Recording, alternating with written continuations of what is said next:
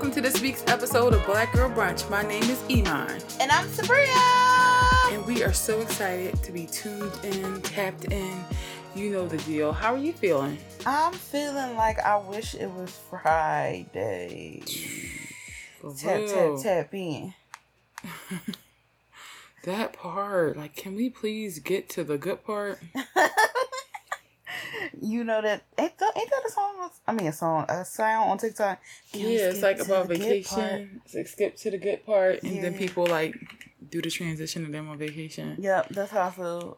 Let's go Friday. Let's go. I feel the same way.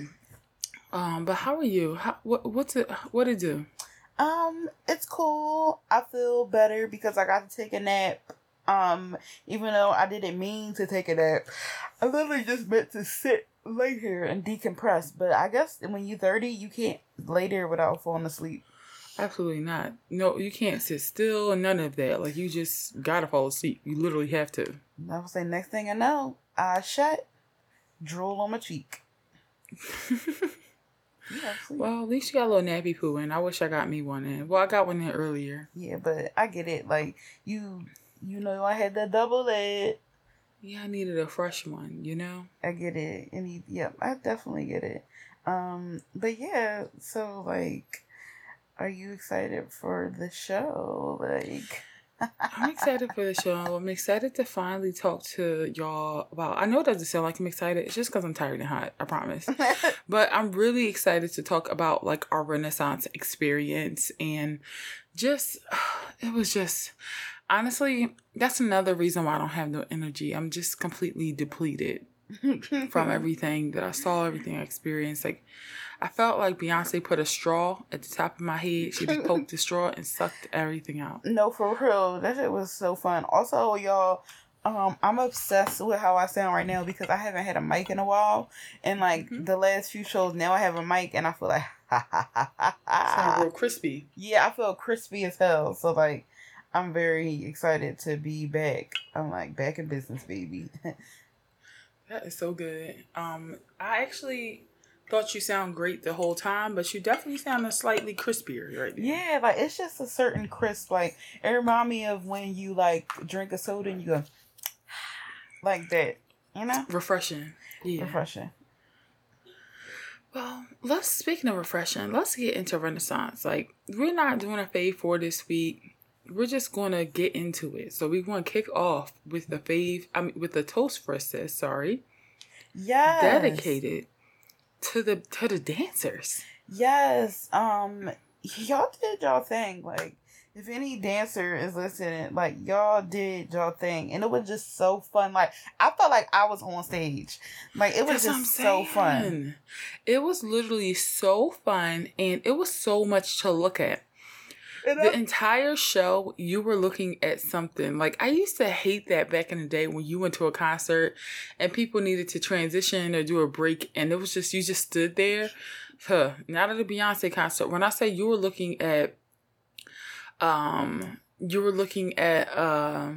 super engaging video that Beyonce has made with her, like, birthing herself as a robot, which was cool. That was really cool. Or you saw like 20 dancers. Like they held that stage down. Do you know how hard it is to be at a Beyonce concert? Beyonce's not on the stage. And then like the dancers are keeping everyone's attention. Yes. It was so... Also, like, I just enjoy watching Beyonce have fun. And I feel like the dancers, like... I feel like that's like the most dance... No. I mean, I think she probably had the same amount of dancers before, but I don't know. It just felt like, excuse me, I feel like because a lot of them were so young, it just felt so fun and so fresh.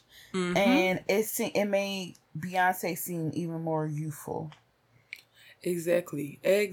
And also it just made her seem so innovative. Like, I was a little hurt when I didn't see her like normal dancers on the stage. But when I say these new dancers, like she knew what she was doing with their energy. They just killed it. And I felt thankful to be able to watch them as much as I felt thankful to be able to watch like Beyonce. Energy was through the roof. Yes, it was great. I loved it. All right, so let's get into it. Let's talk about what we were doing last week. I mean, tomorrow, last week, tomorrow. Because tomorrow will make 1 week that we attended Renaissance. Yes, so, y'all. We're just going to give a full recap of the day. What did we wear? What happened? So it got to the point. Well, first of all, I feel like I didn't really think about what I was gonna wear. I know I should have, but I knew it was gonna be hot as hell, and so I just was like, I be sweating, and I'm like, whatever I wear, it needs to be breathable, So again, like we said, I wore my sneakers. I had my kicks on. I had my dress that was hella breathable. I wore my cowgirl hat, which I don't know when the occasion will arise again for me to wear a cowboy hat, but I definitely need a special one for my head size, because my head is very large. So, but it was fun wearing a cowboy hat, because I feel like I've worn a lot of hats, but I feel like I've never done that one. Yeah, it was. I really like your outfit. I ain't gonna lie, I was a little shocked when I saw you. I'm like, this is so cute, but this is like not. It's like you, but it was all you pulled a wild card on me. You did, because you sent me something separate. You said you was gonna wear the skirt, and I was like, okay, this is very Frankie and Femme coded, like this outfit. And then when I saw it, was like. You remind me of like a grown woman. You look like you were on the tour, like the Renaissance tour, like in the back with a clipboard. I'm cracking up. That is so funny, because that was just like, so I was like, I just saw the dress and I was like, usually I'm very like, everybody know I'll wear black on black on black. But I was like, let me just take a chance. Excuse me, y'all, I'm sorry. I'm like, let me just take a chance. I'm gonna wear black and white. So, yeah, I did that. I tried something new. And it worked. It worked really well. So for me, I had a bit of a malfunction. We both had wardrobe malfunctions. Essentially, I had some cute leather shorts to wear with like this sparkly top. I wanted to give disco cowgirl, but the shorts was a no-go, and I had to transition to a leather skirt, and this was the skirt that I wore for Sabria's birthday weekend, so I knew it was, good, like it was a cute fit, but the outfit, in my opinion, was not meant to be worn with a skirt. It was meant to be worn with a shorts. So it's so funny because so many people were telling me how cute I look, but I don't know if y'all feel the same way. When you had one outfit in mind, you're never gonna be happy with what the result was. No, I'm cracking up because like I be feeling it. Yeah, it's like thank you, but it's not. I don't want you to think that this was my best, because it wasn't. Like that's what I just want to clarify. As long as you understand that, I can accept the compliment. But I feel like I had to tell everybody I had a malfunction. Like I couldn't accept any compliment, but.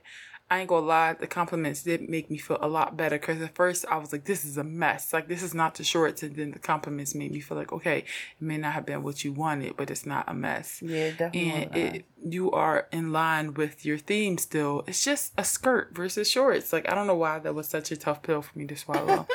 But I really like my makeup. I was really proud of it. Very cute. I had a Pat McGrath palette. I've been waiting to put this glitter on. And what better occasion than Renaissance? So, very true. Yes. And we had similar makeup. We did. We really did. And we also got to give a shout out to your mom, because she had the face beat too. The ponytail was swinging. Yeah, she did her own ponytail. The headpiece was on. Like, she looked really, really beautiful. When I saw her, I'm like, okay, girl. She did. And, like, my mom really dresses really cute. I must say. Like, she do. I was not worried about the fit. I was excited to see it, and she did not disappoint. She really didn't. And she had them all. Yo, she was having so much fun. I could not believe how much fun she was having. I was like, yo. Yeah. She is really I've never seen her come out her shell like that. And I felt like that was another reason why like my energy was super elevated, because I felt like your mom came in on 10. She definitely came on 10. She was so excited for this, and I'm so happy that she got to go. Yeah, I'm excited she got to go too, and we got to experience it together. That was really, really nice. Mm-hmm. Speaking of together, let's get into who we were there with. Yes. So we saw so many people. Yes, we saw so many people. Also, we were with a friend of the show, Amani. Shout out to you. The perfect person to go to shows with. I'm like, girl, you could come anywhere with me. Like, you know how to behave. You know how to talk to moms. You know how to talk to friends. Like, her and Iman was sitting next to each other, and I wasn't even worried. I'm like, I love it. I'm like, girl, we could kick it Anytime. She is my type of gal. Yes, like, she is my type of gal. Like, she is just like aware. Like, that's the number one thing I love about people. Like, somebody who's the fuck aware. Yes. Like, she's somebody that's like, oh, y'all, look, this line moving a little bit quicker. Oh, look, we can just do this. Oh, look, we could just do that. And it's just like, it's not an expectation that you have to be an efficient person, but some people just are that way. It's just who they are. It's like in their DNA. Mm-hmm. I'm somewhat like that, but I felt like when I sat next to her, I found my people. Like, I found a person that gets it. The girls who get it. Like, cause me and Sabria are very efficient when we're out. We don't do dumb shit. We don't waste time. We don't waste money. Like, that's just how we are. We use our common sense. We look around. We figure it out. Mm-hmm. Some people be getting lost, wasting money, missing flights. Like, that's not us. So it's like nice when you are at a concert and you're with somebody who's just like on the same type of time as you. Yes. So shout out to Amani. I had a blast next to her. And she's really part of the hive too. Mm-hmm. Like, I love that when you meet somebody who's also like just as into Beyonce as you are, so you can really fan out in peace. It's so fun. It was so fun. Yes, and again, like it's what Iman was saying, she hit all the points, but like it's so nice to be around somebody that's aware, because I feel like me and Iman always feel like we the ones that's like carrying it, like with awareness, and because we like super alert and be like, you see that? You did that. So it was nice to have somebody else like that. Absolutely. And we also saw my girlfriend Kristen, another friend of the show. Shout out to the wandering black girl, you know. And it's funny because I knew she was going to be at the concert, but I had made peace with not being able to see a lot of people because of how many folks were in the building. It was hot. And, like, I wanted to see folks, but I also didn't want people to feel pressure to come find me. Like, we are here to see Beyonce, not each other. Yeah. It'd be nice to see each other, but it's hot. It's a lot of lines moving around. Let's run into each other if we can, but if not, enjoy the show. We will recap later, but I didn't even try to find Kristen. She was just in line. That was so crazy. I was like, Kristen? She came up to us. That was so crazy. No, I saw her. Oh, you saw her? I saw her in line. And I was like, Kristen. And she's with her two sisters and a friend. Shout out to Little Sisters.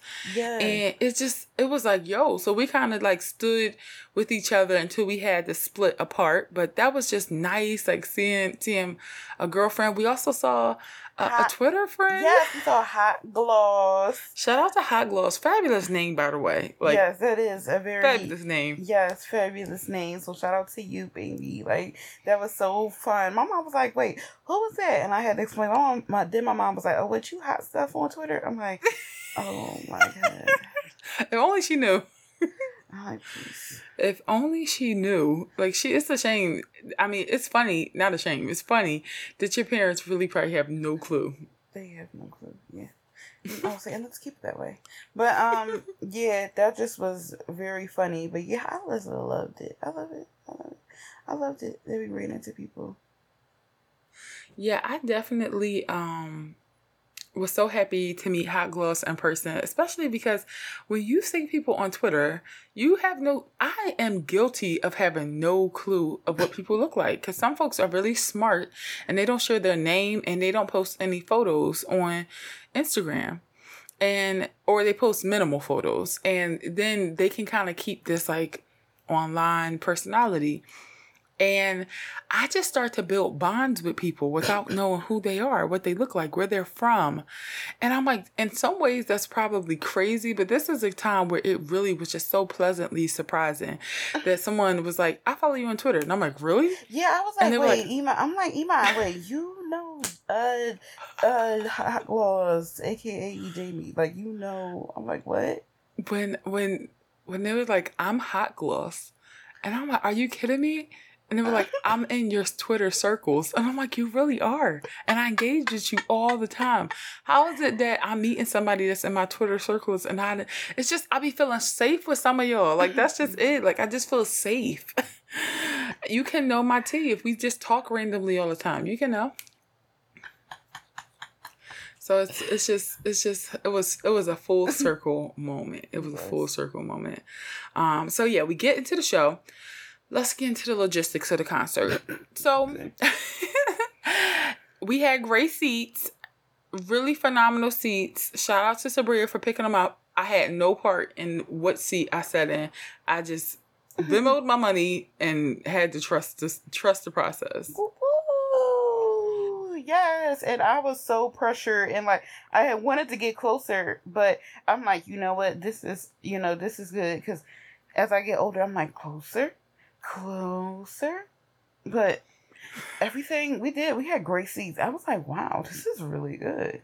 We had really great seats because, like, at the Renaissance concert, Beyonce don't do the things she used to kind of do, where she has a stage, right? And she just got to work this one stage. There's a stage, there's a runway. Like, I think that, like, movement was so important to her, this tour. Yes. She could be on a stage, her dancers could be, like, on the runway. She could be on the runway, her dancers could be on the stage.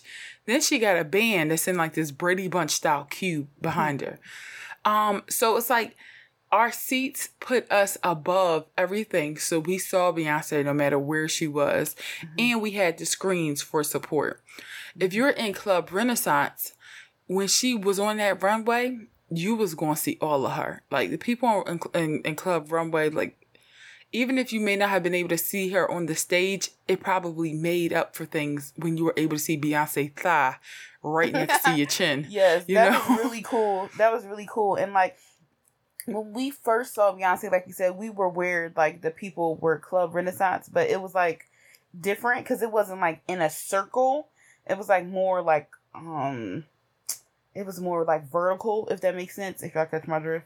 I probably did a bad job describing that. Just a traditional stage. Yeah, it was a traditional stage. That's what it was. It was tradition. It was a traditional stage.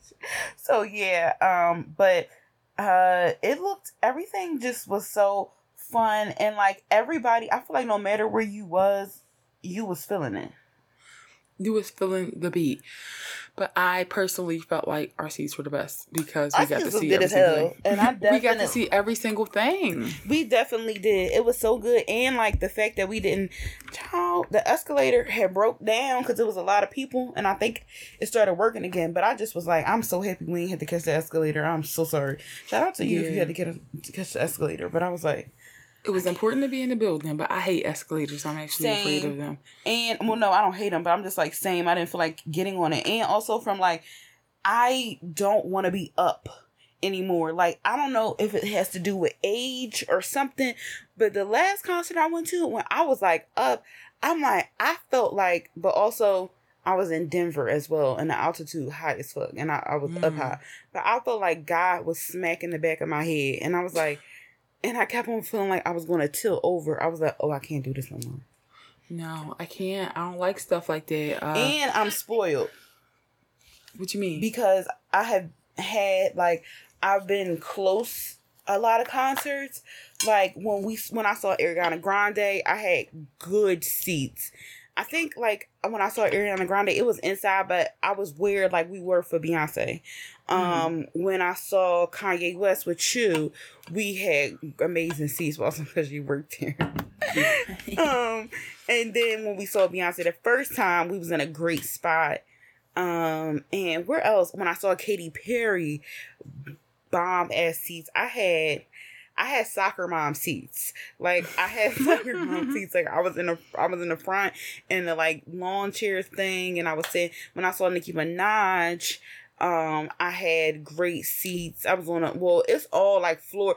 Well, no, because it's, like, lawn. And then it's, like, it was, like, when you inside. I forgot. It's in Jersey. You know what I'm talking about if you live in Jersey.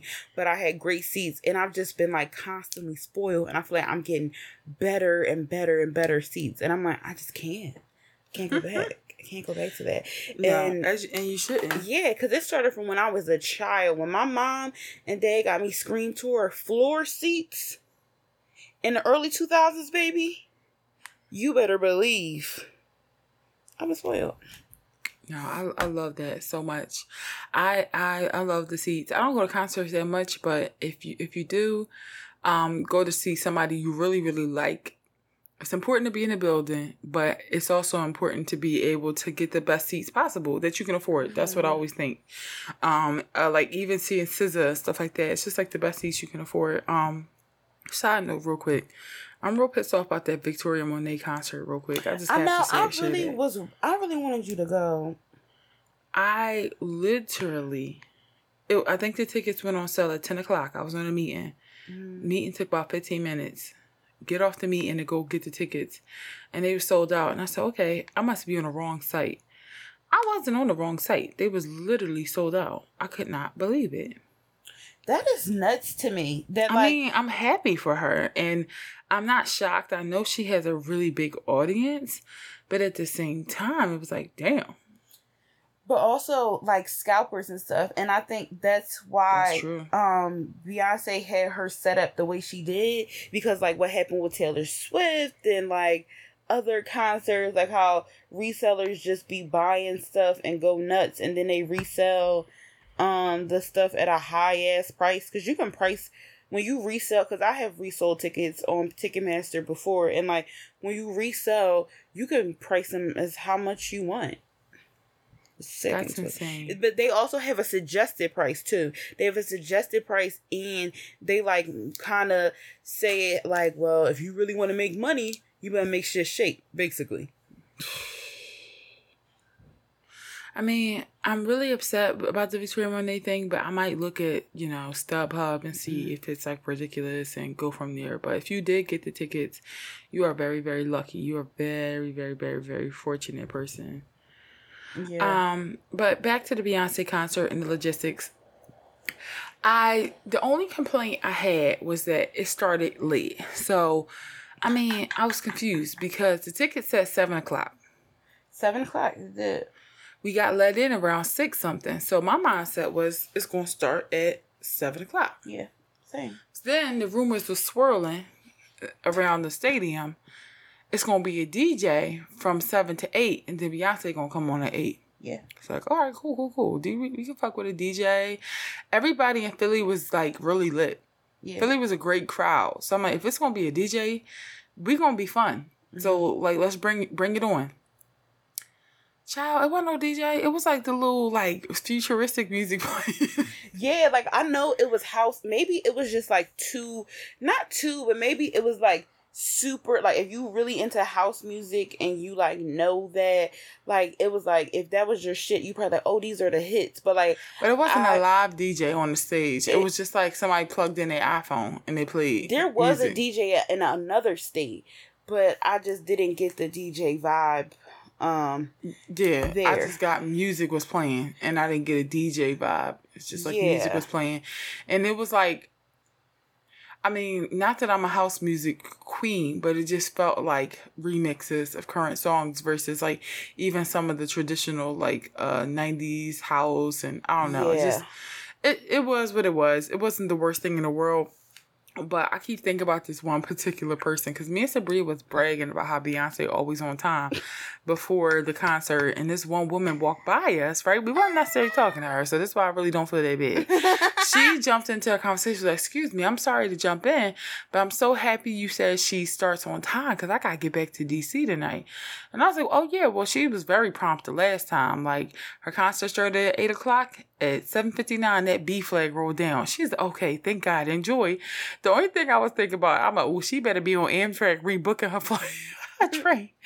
Because it did not start necessarily on time, because it still didn't start at 8 o'clock. It started around 8:30. Mm-hmm. But once it got started, it was so anticlimactic. Like, you just sitting there, and all of a sudden, this screen just, like, changed, and everybody just flips out. Everybody flipped the fuck out. Like, we all like, where's she gonna come on? And then the screen just, like, glitches. and the show's beginning. And it's like, once it begins, it's like 100% on point. So honestly, that's it. That's all. That's the only thing. And of course, the parking when we left the concert, it just was a mess. But that's not Beyonce's fault. That's the venue's because they didn't have nobody directing, and it just was a clusterfuck. It was a clusterfuck. The first time we saw her, and we saw her in the same like area, it was so easy getting out. It was. I don't know what it was. Yeah, it's so weird. It was easy getting there, and it was easy getting out the first time we saw her. I don't know, different time. I mean, it was 10 years ago. I don't know. What is it called? It's an employee crisis, like whatever. It's different, but yeah, those people sucked. But they did.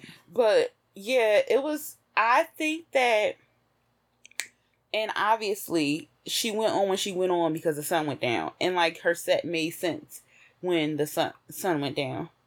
But I feel like in Europe, maybe the sun take longer to go down. I feel like in Europe she was performing when the sun was up a little bit. She was. Yeah. I don't think the sun going down. I don't know if that was a factor, because by the time she got to the stuff with the lights, it would have been down. Yeah, true, right?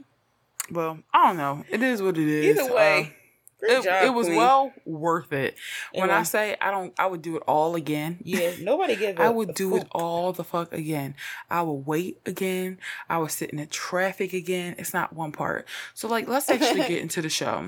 So I guess we could just pull some of the things that stood out to us the most. First, Dangerously in Love.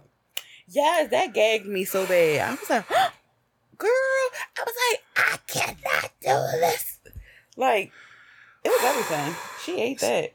It was, not only did Beyonce eat that, singing Dangerously in Love in a stadium full of mostly black women and black people, period. That song does something different to us. I feel like, of course, some fans may have always been fans of Beyonce. Some fans might be like really living for Renaissance. But if you OG Hive, Dangerously in Love was probably your song when you was a child. And for all of us, I just felt the emotions. It was so loud and beautiful in the stadium. Like, Philly showed the fuck up. And the whole time I kept thinking, was it like this in Europe? I felt like it wasn't like this in Europe. But I'm like, I'm just gassing myself because I'm from Philly. But when I really went on Twitter and I saw all these people like, yo, Philly is a good time. Philly showed out. And I heard the clips and you can literally hear all the people singing. It sounded like a choir. It was so beautiful. Like, I got lost in that song. And then Beyonce went operatic on it. Like, she just went all opera singer. Yes, it was just, ooh. It was so good. And then she did, like, I like how she, like, started off with, like, her slow songs. And then it was like, boom, welcome to Renaissance. I was like, girl, because I didn't know how you was going to do that. But yeah, I really liked that. I thought it was just, like, such a smooth transition. Because I'm, like, in my mind, I'm like, how is she going to do that? And it wasn't even, like, a big deal. It just was, like, and I liked how, like, Renaissance was, like, an entity in itself. It was, like, welcome to, like, Renaissance, like, welcome to the Renaissance. And I'm like, oh my God, this is so decent.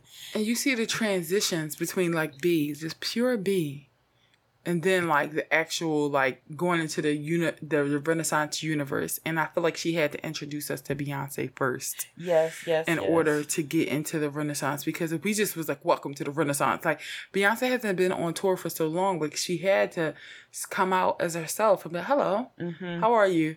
Like Mr. Rogers did, taking his shoes off and shit. That's how she was at the beginning. Yes. And then she stepped away and came back in some gear, like in some robotic suit. Yes, and them transitions was everything. And like the thing is, if you like, not to say, well, first of all, not even just because what was I about to say, Dangerously in Love tour, me and my mom ran a DVD into the damn ground, but her transitions, like, and her concerts are always great. And, like, I feel like if you've never seen a Beyonce tour, either DVD or in person, you don't understand. Like, even, like, because, like, I mean, I'm not the biggest fan of On the Run because I'm just, I like Beyonce by herself. But, of course, I've seen On the Run tour multiple times because my mom ran an Instagram. But, her transitions, like if it's a concert and Beyonce's involved, the transitions are going to be amazing. Like it really be telling a story. I be feeling like I'm watching TV. Like that should be so decent. And like these transitions did not disappoint. It was so fun, so exciting to watch. Like it made me be like, oh my God, I cannot wait until, I mean, since there's no, people don't really do DVDs anymore, but I hope there is a physical copy of this. I can't wait till it's like on like a physical copy or like on Netflix. Streaming. Yes, it's gonna be on Netflix. Didn't she do like a deal with Netflix? I think she might have, because Homecoming is on Netflix, and like I'm just or like, is it HBO? It might be both, because Lemonade was on HBO first, but I'm just like, I can't wait until that happens so I can just watch these transitions. Like I feel like I was definitely there, I was definitely present, I was looking at it, but I'm like, I really want to look at the stuff that like maybe I would have missed. And like it just was so, I loved it. It made me so excited about like just being creative in general. And it just was like, oh my God, I just want to sit down with the people who like did this. And also like, you, as Beyonce gets older, I love that, like, she's in on the jokes that people tell about. I mean, not jokes, like, the theories that people have about her. And, like, there was, like, some stuff about, like, mind control on there. And I feel like she's like, I get it. Like, y'all know, I know what y'all think of me. And, like, she don't talk. So I just love that that stuff was there. Like, gotcha. Yeah, I also like the fact that she had one of her transitions say something about how I am not, like, you know, the captcha thing. It's like, click if you're a robot. And you have to click the thing to say, I'm not a robot. I thought that was also a funny play on, like, what people say about her. And most importantly, I like that Blue Ivy came out. Like, that's what I couldn't believe it. I didn't see Blue at first. But y'all heard it last week. That's what I was hoping for. Yeah. I was like, please, please, please. I hope Blue chooses to come out, you know? If she do, great. If she don't, I respect that too. But the fact that she did, I just heard all this screaming. And I'm like, oh my God, what's going on? What's happening? Who's here? Like, I thought it was Tierra Whack, because Sabria put that theory in my head. And she was performing the song that she has with Tierra Whack. So I'm like, I know that Tierra Whack verse would have came before, but is she coming out? And then I don't know why my mind didn't immediately go to Blue Ivy, but when I saw her, I fucking screamed so hard I almost passed out. Yeah, it's so funny. I'm literally screaming for somebody that I'm 20 years older than, but I'm just like, let's get it. Like, and I'm like, to be that young and to be surrounded by that, like, all these people really like enjoy you and want you to do good. I'm like, that is just like, aw. And people were cheering for so long. Yes. Like, they were going up for Blue. Blue has a fan base. I hear that they're calling Blue's tribe, I'm sorry, the Blue's Ivy fan League. base, the Ivy League. And I just feel like that is so fucking funny. Like, that is so good. That is so juicy. I don't know if you saw the little TikTok. Actually, you sent it to me, of the little girl freaking out over Blue. And I'm like, yes. Like, she has fans. Like, she really got diehard fans. People who are like, my life will be complete if I saw Blue Ivy on the stage tonight. And like, you got to have a lot of power and presence to be a child and to make so many people feel that way. Mm-hmm. So, and she really ate. Like, she was going hard. She was really going hard with the dance moves. Going hard. Yes, it was so good. And Beyonce looked so proud. And also, I noticed that, like, when Beyonce is performing her next song and it's time for Blue to walk off, Blue still be dancing. She literally be dancing as she, like, disappears into, like, the bottom. Like, some part of the floor, like, takes her down. So I'm like, oh my God. Like, that was so crazy. Jasmine Sullivan was in the building. She was in the building. She definitely was. And she looked beautiful. She looked gorgeous. Do you hear me? Yeah, she looked beautiful. Gorgeous.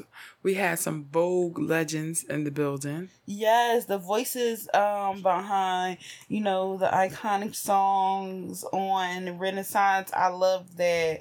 I wonder if they are going to go to the New York show too, but I love that they was in the building. And I you know, obviously we couldn't see it from where we were, what the connection Beyonce made with them, but like once she saw them in the audience, she like put her mic down and said, like, mouthed, "I love you, like, I love you." And I'm like, how, yo, there are people who make jokes like, Beyonce don't know y'all exist. They were literally in Club Renaissance, and she was looking out. She's looking at y'all. So if you're in Club Renaissance, she was looking at you. She was watching who was there. She was paying attention. Even when she flew over the crowd, she said, "Oh, we got all the legends out tonight." And I'm like, who's she talking about? She looks into the crowd. Like, I feel like she is probably one of the most aware human beings on earth. Like, it takes a lot to be able to hit all your P's, all your Q's, but still watching who's in the audience. What's going here? What's going on there? Like, do you know how her mind has to work? No wonder she don't talk to us. She probably don't have the capacity to do anything more than just be aware. I feel like low-key, she like, what's his name? The Bran from Game of Thrones. She low-key like Bran from Game of Thrones. Like, she don't really have the capacity to be chatting, because she's paying attention to everything, and it shows. She just is a performer. She has so much fun, like just being sexy, flirty, having fun with the dancers, like, oh. And one of my favorite parts, I did not expect this, when they were doing those shots of the band members. And the drummer was going nuts. Like, do you remember that? They were doing like shots of the band. They had like the band, like cameras and different band members, like cubes. Yes. And it's like you see the people on the piano, you see the people on the drums. And I'm like, her band be snapping. And I'm not really somebody who necessarily, understands instruments well enough to like, I hate to say, like, I respect bands, but I'm not a band person. But her band is so good that I feel like you gotta just love it. You gotta love the live music, the horns, the drums. It's so good. And I love that she loves music so much that she's like, she really is just like, I feel like she definitely know about instruments and shit. She is a music lover for real. And another thing that I don't think I've really seen anywhere, I didn't see it on the blogs. I don't know if she only did this for Philly, but she sung "I'm Going Down" by Mary J. Blige. Yeah, what about her?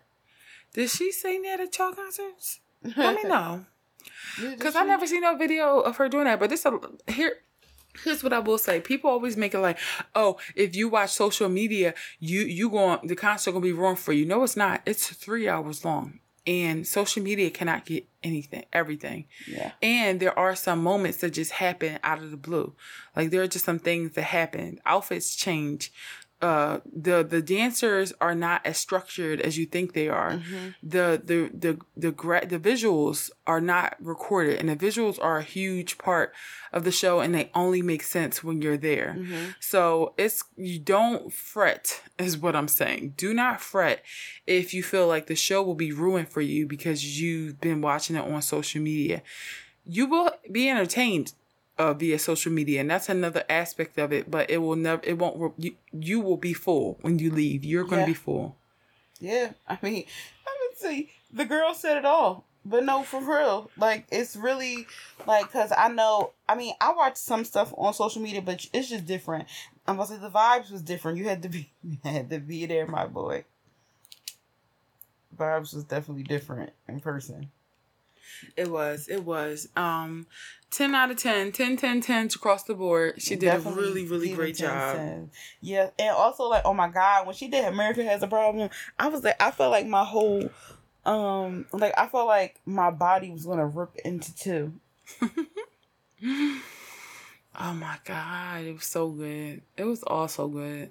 It was. Oh, she went off for Heated too. I felt like, she was really feeling the beat. Like, she was down, like on the ground, staring into the crowd. Like, she looked like she was losing it. It was Sasha first. Like, it was not Beyonce. It was Sasha first. Like, she was going in. Like, she just was really like, I love to see that. I love to see her lose it. Yeah, and also, oh my God, what the fuck was I going to say? It's on the tip of my tongue. Oh, I want to see it again. I was like, can I make another show? Like, I just want to see her again. I just want to see something. I know, it was beautiful, and I felt like I was so shocked by what I was seeing that it's like sometimes I partly don't remember a lot of it. I know that sounds crazy, Like, if you bring it up, I'm like, oh yeah, I saw that. But it's hard for me to recall because I couldn't believe what I was seeing. Like, I kept looking at her, looking at the screen, looking at her, looking at the screen.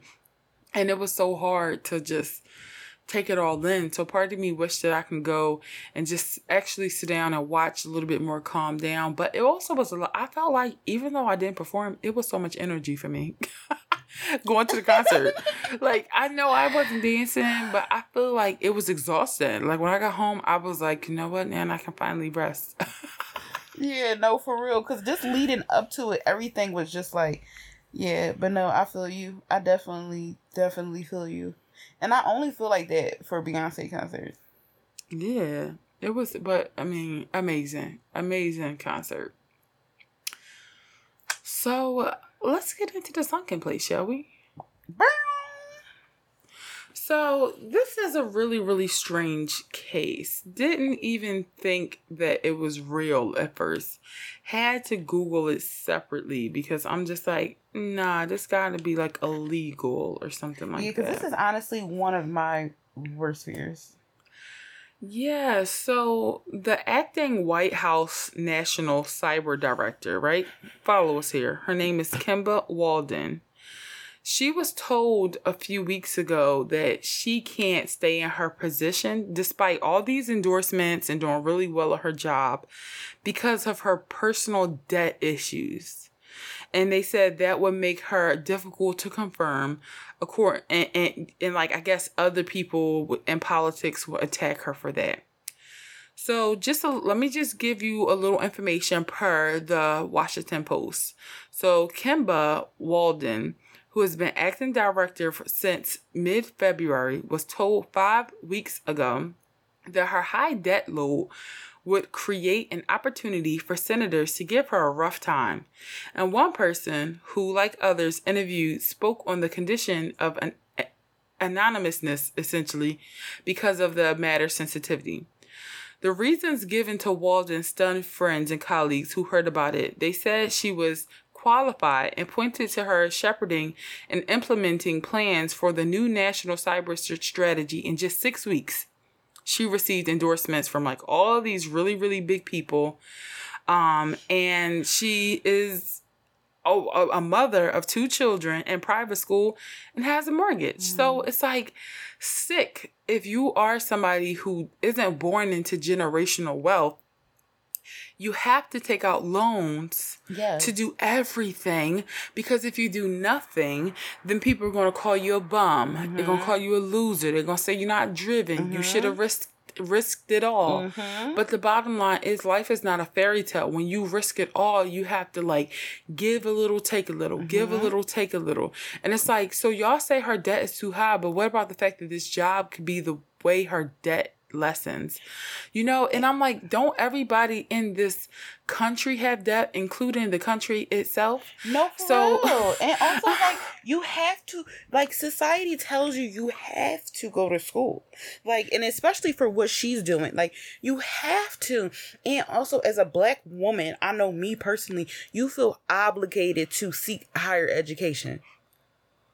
Yeah, you do feel obligated, especially if you want to do something. And I don't know, cybersecurity, you can't just, let's not pretend like she could have got her job without college. Mm-hmm. I'm not saying that she wouldn't have been able to do the job without college, but people make those things a standard, whether it's needed or not, in order to gatekeep opportunities. And then as soon as you risk it all to get there, it's such a slap in the face. Like, obviously, I don't know her debt.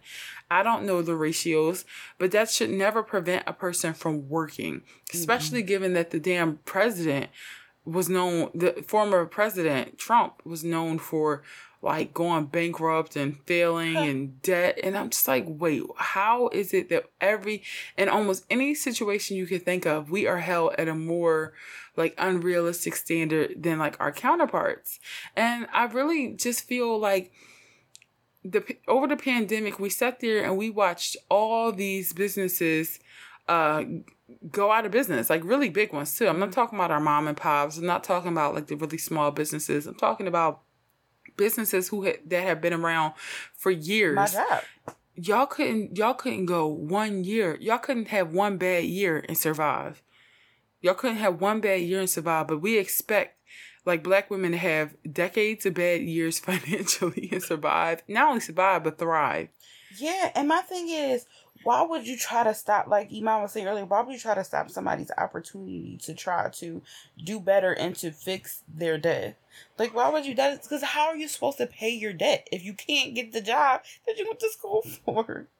And it's just a reminder that you never really like can make it, because this woman is, you know, she was a chief.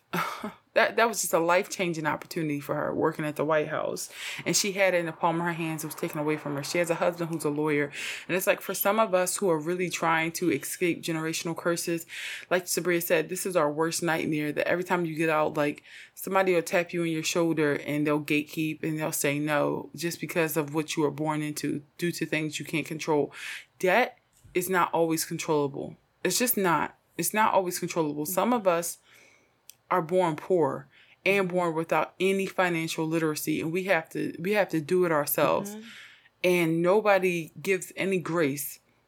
Nobody gives any grace. And I just think it's so funny that everything about you, your entire character is tied to like your credit score and your savings, blah blah blah. But I found out, like, if you move to Canada, if you move somewhere, you don't even have a credit score anymore. So now I guess I'm a different person because of that great. It's just, I feel like people rate human beings when they're rating credit scores and debt. And I don't think that that's cool unless you're going to do it to everybody. Mm-hmm. No, that's very true. And also, like, of course you're going to wreck all that. Like, most people wreck their shit when you're young. And it's like, of course you're going to do that, like, you know, when you're young, is to wreck your shit.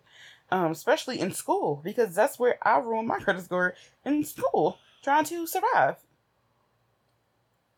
Yeah, it's just like, come on, y'all, let's be for real. Not everybody's born with a silver spoon in their mouth. So for that reason, the White House is in the sunken place. I don't know which individual or individuals made this decision, but come on. Yeah, all you niggas, you done. Really, really, really bad. Garbage. Really, really bad. For real. That shit is whack as fuck. And the thing is, since this has been brought to the attention, I know that she will still thrive. But it's just a shame because this is it's humiliating. It is. Because, like, now everybody know your business. That's another thing. And everybody know you in debt. Like, yeah, that's so cool. And the thing is, you know, I can say right now, oh, I'm in debt, but you don't know how much and the extent of my debt is. And unless I tell you what the extent of it is. But it's like, you humiliated this woman, so now everybody in the world, well, not to be like a selfish American, but most people in America that are keeping up with the news know that you're in so much debt that your job had to be forfeited, and it's just like, you know, especially when you're a Black woman, stuff like that opens you up to like so much negativity, so much possible hate, and the stereotype, like it make you look lazy, like you just unorganized and all that stuff like that. So they just open up this woman to, like, if she could, she probably won't, but I'm like, she could probably sue for like emotional damage, because that's really fucked up. Like, to just open this, like, this woman to all of this, like, you know, you just because like she has debt from school. And I really hope she does sue. I really hope she does sue, because that is just so distressing. And something happens when people make us feel like we're part of a stereotype. I think it's called stereotype bias. But it makes you feel so uncomfortable, because it's like, all right, say somebody says something like, oh my God, Black women are always late. And then you're late. You're now, you know, a lot of folks are late all the time, but you feel uncomfortable. You feel stuck. You're overthinking. You feel like you are, you know, you're a slave to this perspective. And it's just not a cool thing to do. No, for real. Because that's why I didn't show up sometimes to class, because I'm like, I'd rather not show up than be late, like, as a Black woman. Exactly. And it's just not cool. It's just not cool. And I just feel like it's a war on us. It's a war on our success. It's a war on our confidence. It's a war on our careers and our prosperity. And that's why, like, no matter what happens in the world, I'm going to always be pro-Black woman because we need it. We really need it. Yes. We really, really need it in every aspect of life. People don't look out for us. Yeah, true. It's true. So, sending love to her. I hope that somebody gives, as much folks know her business, I hope that it's seen as transparency and somebody has her back and offers her like a life-changing opportunity, or she starts something on her own. Maybe that's the answer. Yeah. For real shit. All right, so let's get into common senses, all right? So this week we have a listener letter. Shout out to y'all for, listening to us beg for you to write in. We love listener letters, especially when they're really great.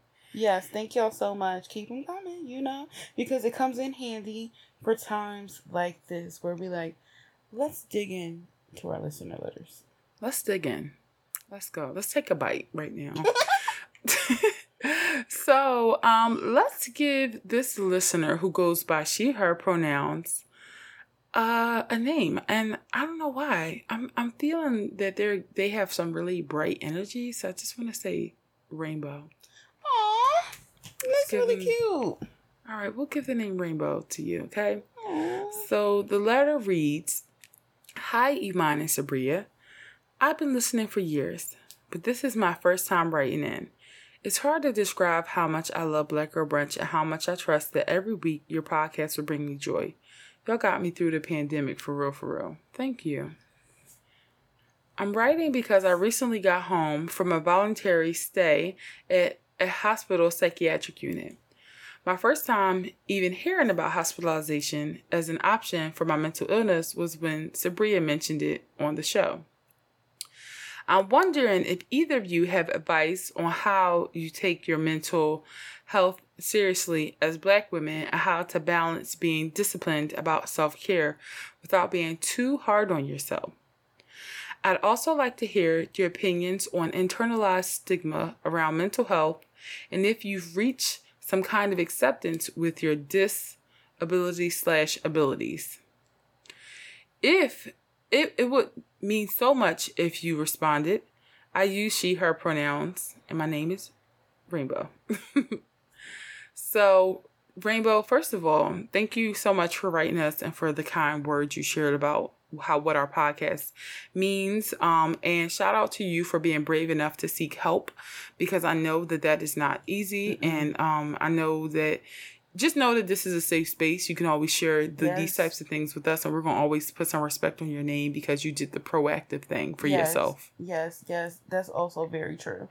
So thank you so much for being vulnerable and sharing that with us. Really appreciate it. Yes. We are praying for your healing and just continued healing, because we all know it's not a one-stop shop, a one fix for the rest of your life. Mm-hmm. Like when you have mental health issues and when you're on a fight for mental wellness, it is a lifelong thing. Yes. And I feel like once you make peace with that, it does start to say, okay, cool. If I feel like this again, it's all right. I'm not expected to never feel bad again in my life, but you know what you need to do. You need to reach out. You need to ask for help whenever you feel down, and just be prepared to take care of yourself. You just take care of yourself. And, we'll get to some of your questions. But I think the first thing we wanted to mention is, at what point did we realize we had mental health challenges? Because there are two realities you face. There's a moment when you're a child and everything's great.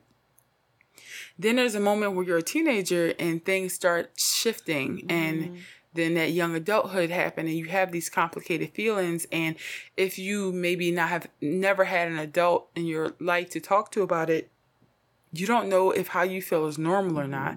And so what happens for you to realize, like, I don't feel like this is normal. I need to escalate. Like, I need some help. Like, what was that moment for both of us? For me, the thing is, I've always had challenges like my whole life, but and like in college, I just chalked it up to like because it really started getting bad like maybe like my last 2 years in school, And I just chalked it up to like, oh, everybody's struggling. Like, it's college. We living in a big city. We all living on our own, no parents. So I'm like, okay, this is normal. Like, we all is out here struggling. I just thought it was just, I chalked it up to like, this is just the millennial struggle. Like, because everybody my age was just like struggling at the time. And like, I was on Tumblr heavy, and a lot of people were just like sad on Tumblr and stuff like that.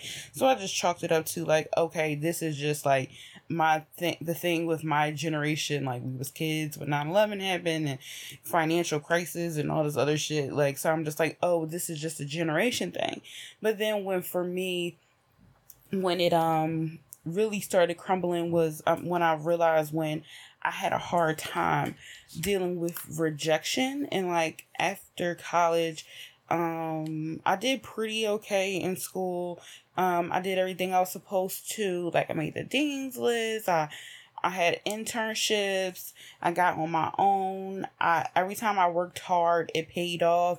And then when I started working hard and it didn't pay off, like, I noticed that broke me, and it became hard for me to like get back up, because I was used to like being knocked down and be like, all right, whatever, and like getting back up and like not letting it keep me down. And I noticed that when I graduated college and I was having a hard time finding a job, and I was like really trying my hardest, and like I got knocked down, and it was very hard for me to get up, and I felt like hopeless. I felt like pain in my body. I'm like, okay, maybe this is something else. Like, I think this is actually like an issue.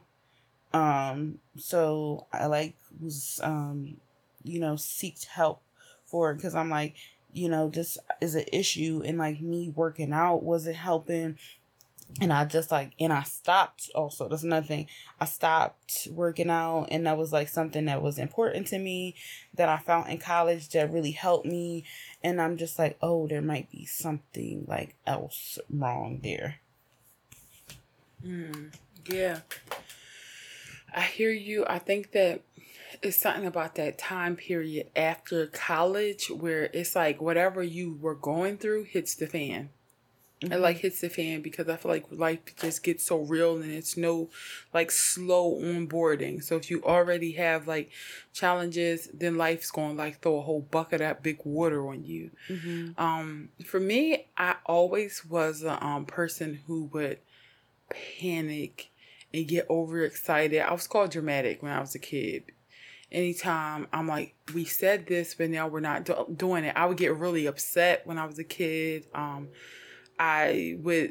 It's funny because when I was younger, my family would make fun of me because I drew my numbers backwards and certain letters backwards, and I said certain words backwards.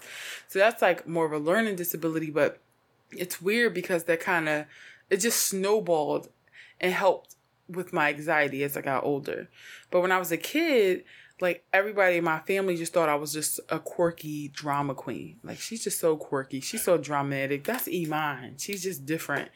But, like, as I'm looking back on it, I'm like, these were signs. These were signs. But, my family didn't. It's not like the internet was available. Yeah. And people knew. They really did not know. Even though I was drawing letters backwards and saying things backwards and saying I need to itch my scratch, It wasn't until I got to like high school, I started to notice that whenever something nerve-wracking was coming, like, I started to feel pains in my chest.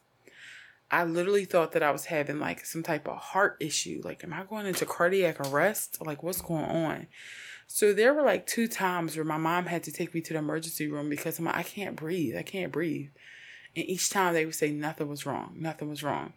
And then it wasn't until the time where right before I went to college, I had an anxiety attack so bad that was the first time they were like, it's an anxiety attack. She's having an anxiety attack. And I'm like, oh shit, I thought this was a heart attack. I did not know. I had no clue what an anxiety attack was. And I felt embarrassed when I Googled it. I felt like when I Googled it, I felt like, oh, so it is nothing wrong with me. Like, that's what I felt like at the time when I was like 18. And then it was like 2 weeks after that situation happened, my dad took me on a walk to have a conversation about college and, just being, my dad is just Coach Carter. So any opportunity he has to stop me and be like, listen, this is a very serious chapter in your life, he's going to do it. So as he was talking to me, I felt like something stabbed me in my stomach and I'm like, what is this? Oh my God, what is this? What is this? And I just didn't want my dad to know that I was like declining on the inside, and I was just listening to him staring. But it got to a point where I was like, Dad, can we sit down on this bench and can I have a water? And he was like, you good? And I was just like, yeah. But I'm like, something about what he was telling me about the responsibility and the importance and the weight, I just felt like my body couldn't handle it. So I started to realize that like my anxiety is beyond my control in a way. Like, I mean, obviously there are mechanisms to control it, but when I go from 0 to 100 like that, that is something that is just inside of me, that like lives inside of me. And it kind of got worse around like 2018. I think I just ignored it for so long, and then something happened where like I left a job. I left a job and I didn't have really any income coming in at the same time. Like I was working part-time jobs, but it's not the same as working a full-time job. I didn't know when my next full-time job was going to be. I didn't know if it was a sign to like just kind of go on my own creatively, but I just didn't feel ready for that. I felt like I needed money right now, and it just was so stressful. And I remember one time I was up and I was freaking out so bad that I actually had to call like one of the hotlines. And from there, I needed to get on anxiety medication because I'm like, I can't do this. Like, this is crippling. It's crippling, and I just, I can't do it. So, I did have a short stint of time on medication. And I was able to, it was an episode for me. I know mental health is different for people. Anxiety is different for people. Some folks have to stay on it. But for me, I was able to wean myself off once the stressful episode was over. And now I'm very conscious about like my stress levels because I know where it can go. And even now, sometimes small things just send me. But that was the moment when I knew. I just knew. I remember that too.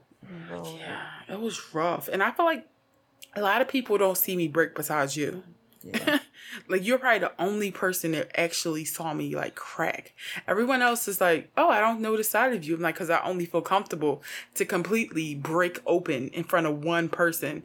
And it's just like, it's always nice when you can have somebody like that. And speaking of, our next question is, how did it feel when you had to, for the first time, like really share with somebody, like, I am not okay? For me, it was really when I had to admit myself to the hospital and I had to tell my job. Like, I was so used to keeping stuff under wraps because something crazy happened.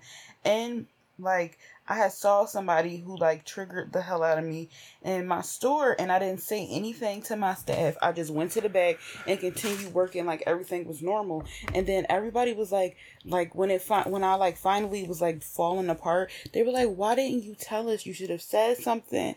Like, oh my God, Sabrina, like you should have said something. And then when it like became just too much, because I really liked my job and I didn't want to like quit on my staff, and I really care about my staff. And so I was like, if I care about them, I have to let them know what's going on, because I have to, like, if I want to be good for them, I have to, like, take care of myself.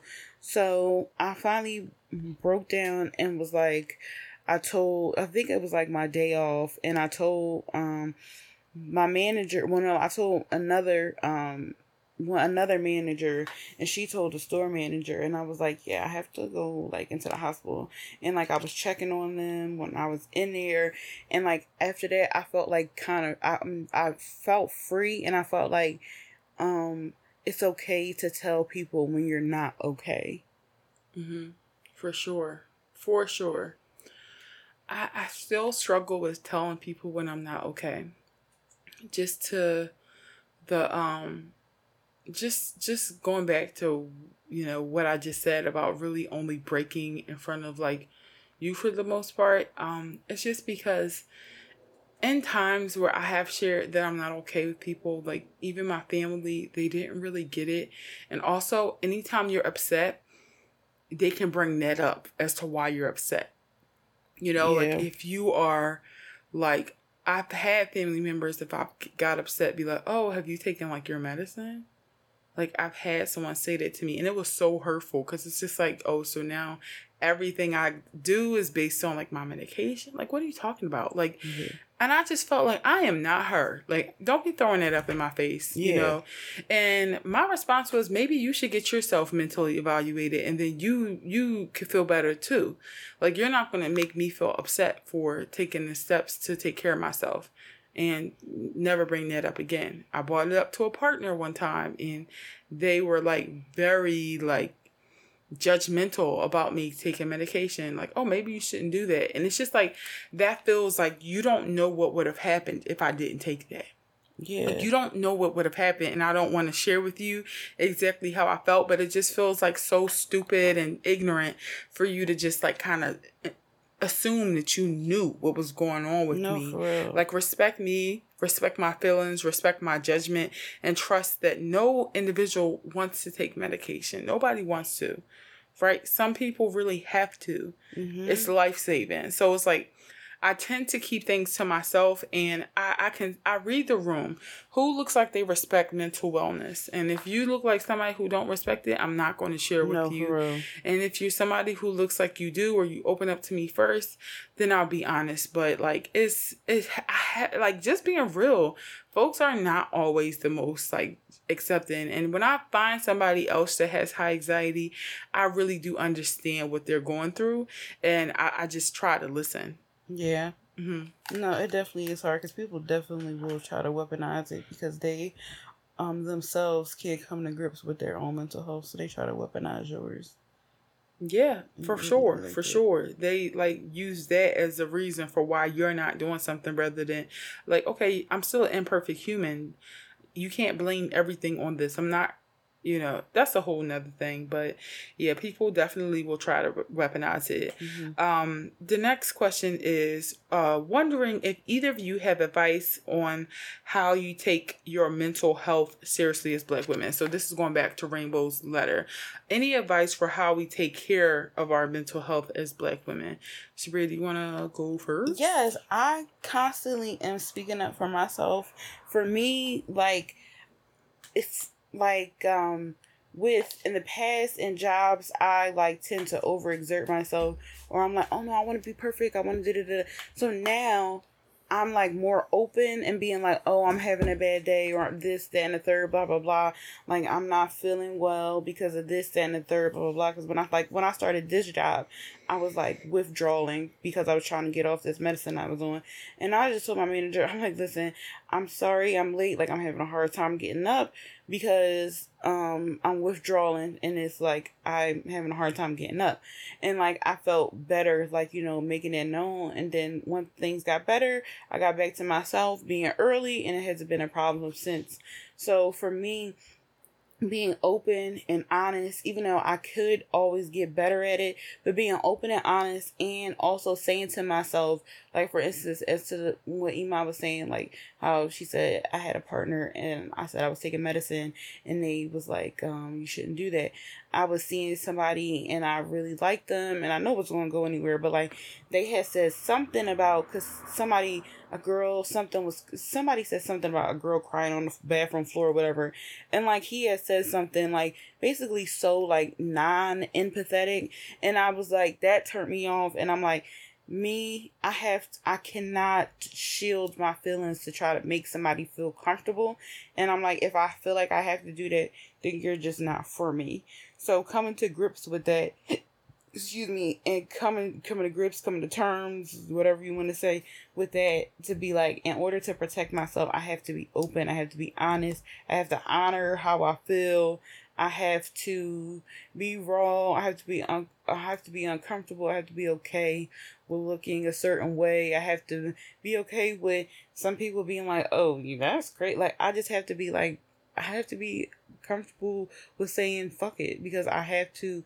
At the end of the day, you only have yourself. When I was in that hospital, it was just me. It was other people in there, but I was like with myself, my own thoughts, and it's just like, I really want to protect my mind. So in order to do so, I have to stand up for myself. I have to tell people when I'm not having an okay day, and I have to just like really just honor how I feel. Yeah, I feel like the honoring how you feel piece is very big for me too. Like sometimes I would say like this is okay just to keep things going smooth. But now I'm like I know that it would keep things going smooth with you, but when I have to be kind to other people and not kind to myself, that's a no deal. Like deal off the table. That's not healthy. I would never want somebody to be kind to me and unkind to themselves. That doesn't feel sustainable. So when I think like that, I always try to be honest. And like it used to be a time where if somebody asked me how I felt during a meeting, I would be like, oh, I'm feeling good. But now I'm like, if I'm feeling tired, I'll say that. I'm not going to necessarily be a negative Nelly at work, but I don't like lying about how I feel because it's snowball. That's a trigger for me.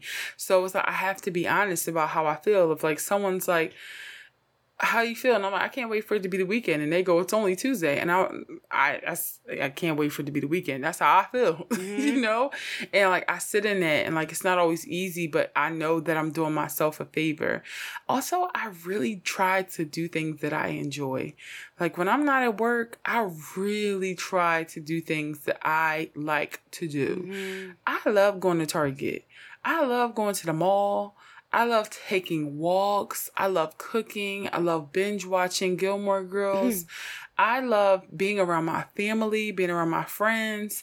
I love resting and scrolling on TikTok and watching YouTube videos. Like that's what I like to do.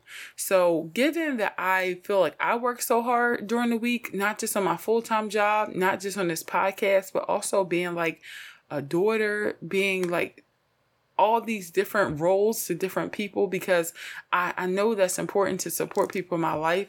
When it's time for me, I just lean into it. Like I just melt into that time for myself, and I'm really, really happy with it. And I feel like that refills my cup. Like I try to be a happy person as much as possible. And when things don't make me happy, I don't tolerate it. I'm not doing it because it's going to impact you negatively. True. Right.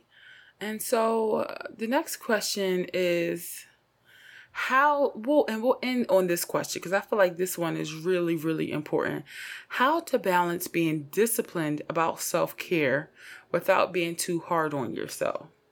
For me, like for instance, I really want to get back to working out 5 days a week.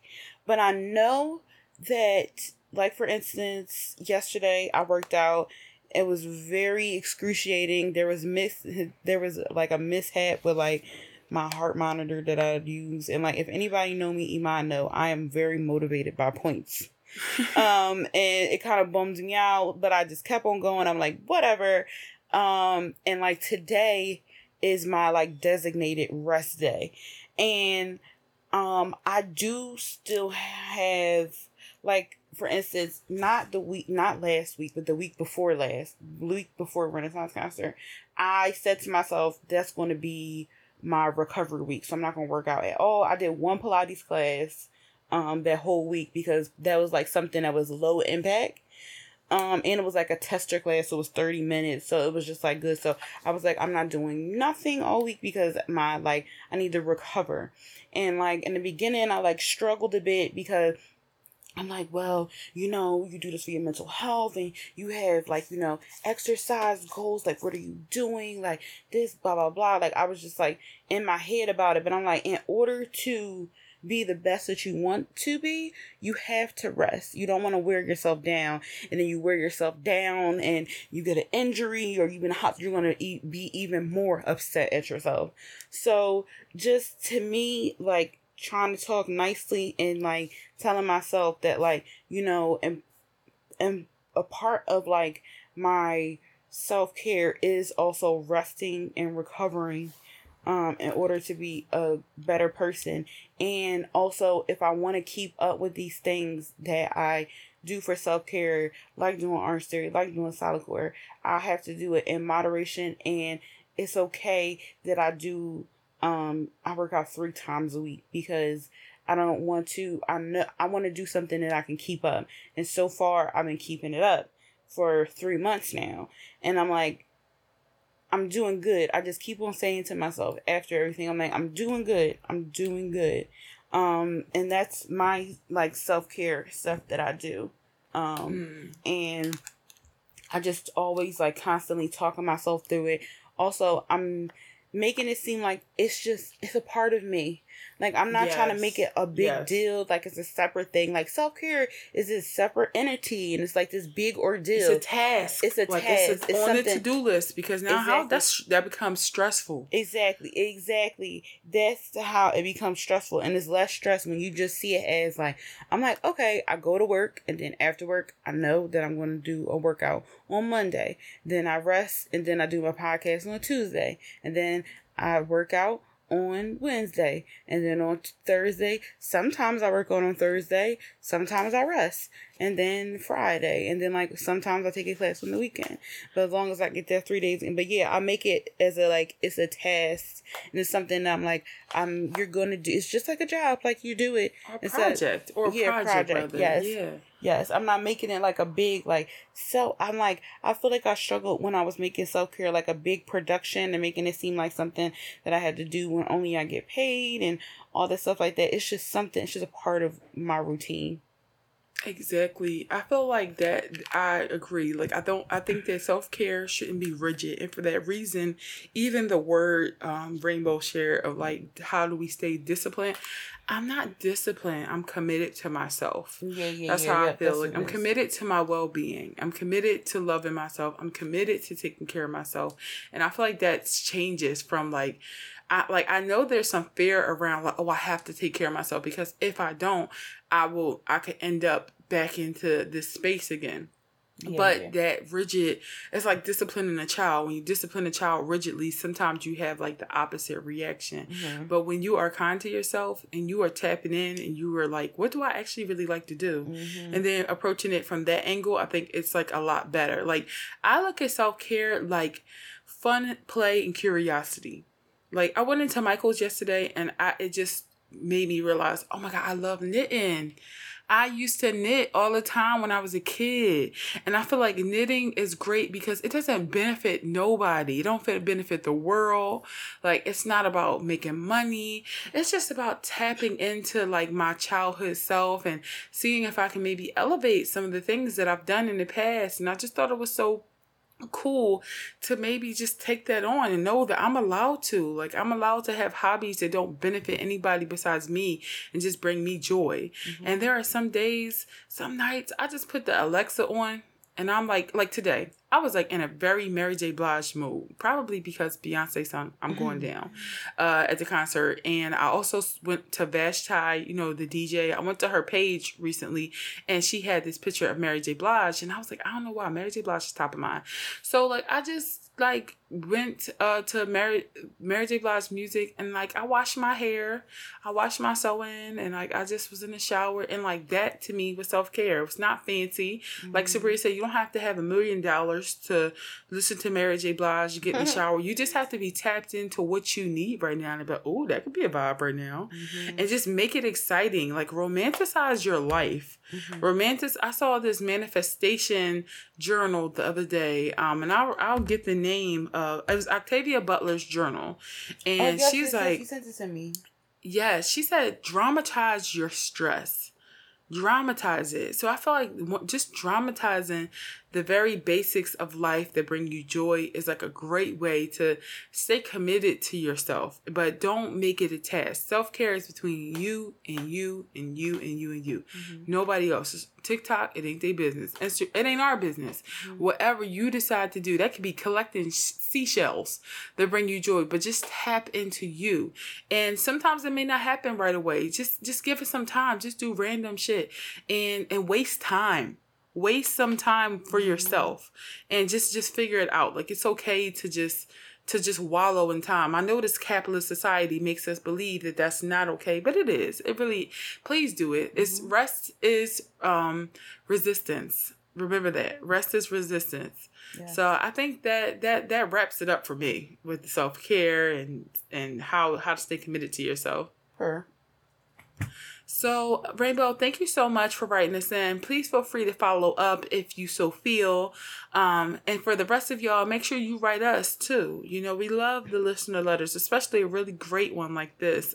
Gives us some range and some other things to talk about. And I just felt like that was like a group therapy session. So I really appreciate it. So make sure y'all write us on the email at blackgirlbrunch@gmail.com. You can also hit us up on Instagram at blackgirlbrunch@gmail.com. At blackgirlbrunch on Instagram. You can hit us up on Twitter at BLKgirlbrunch.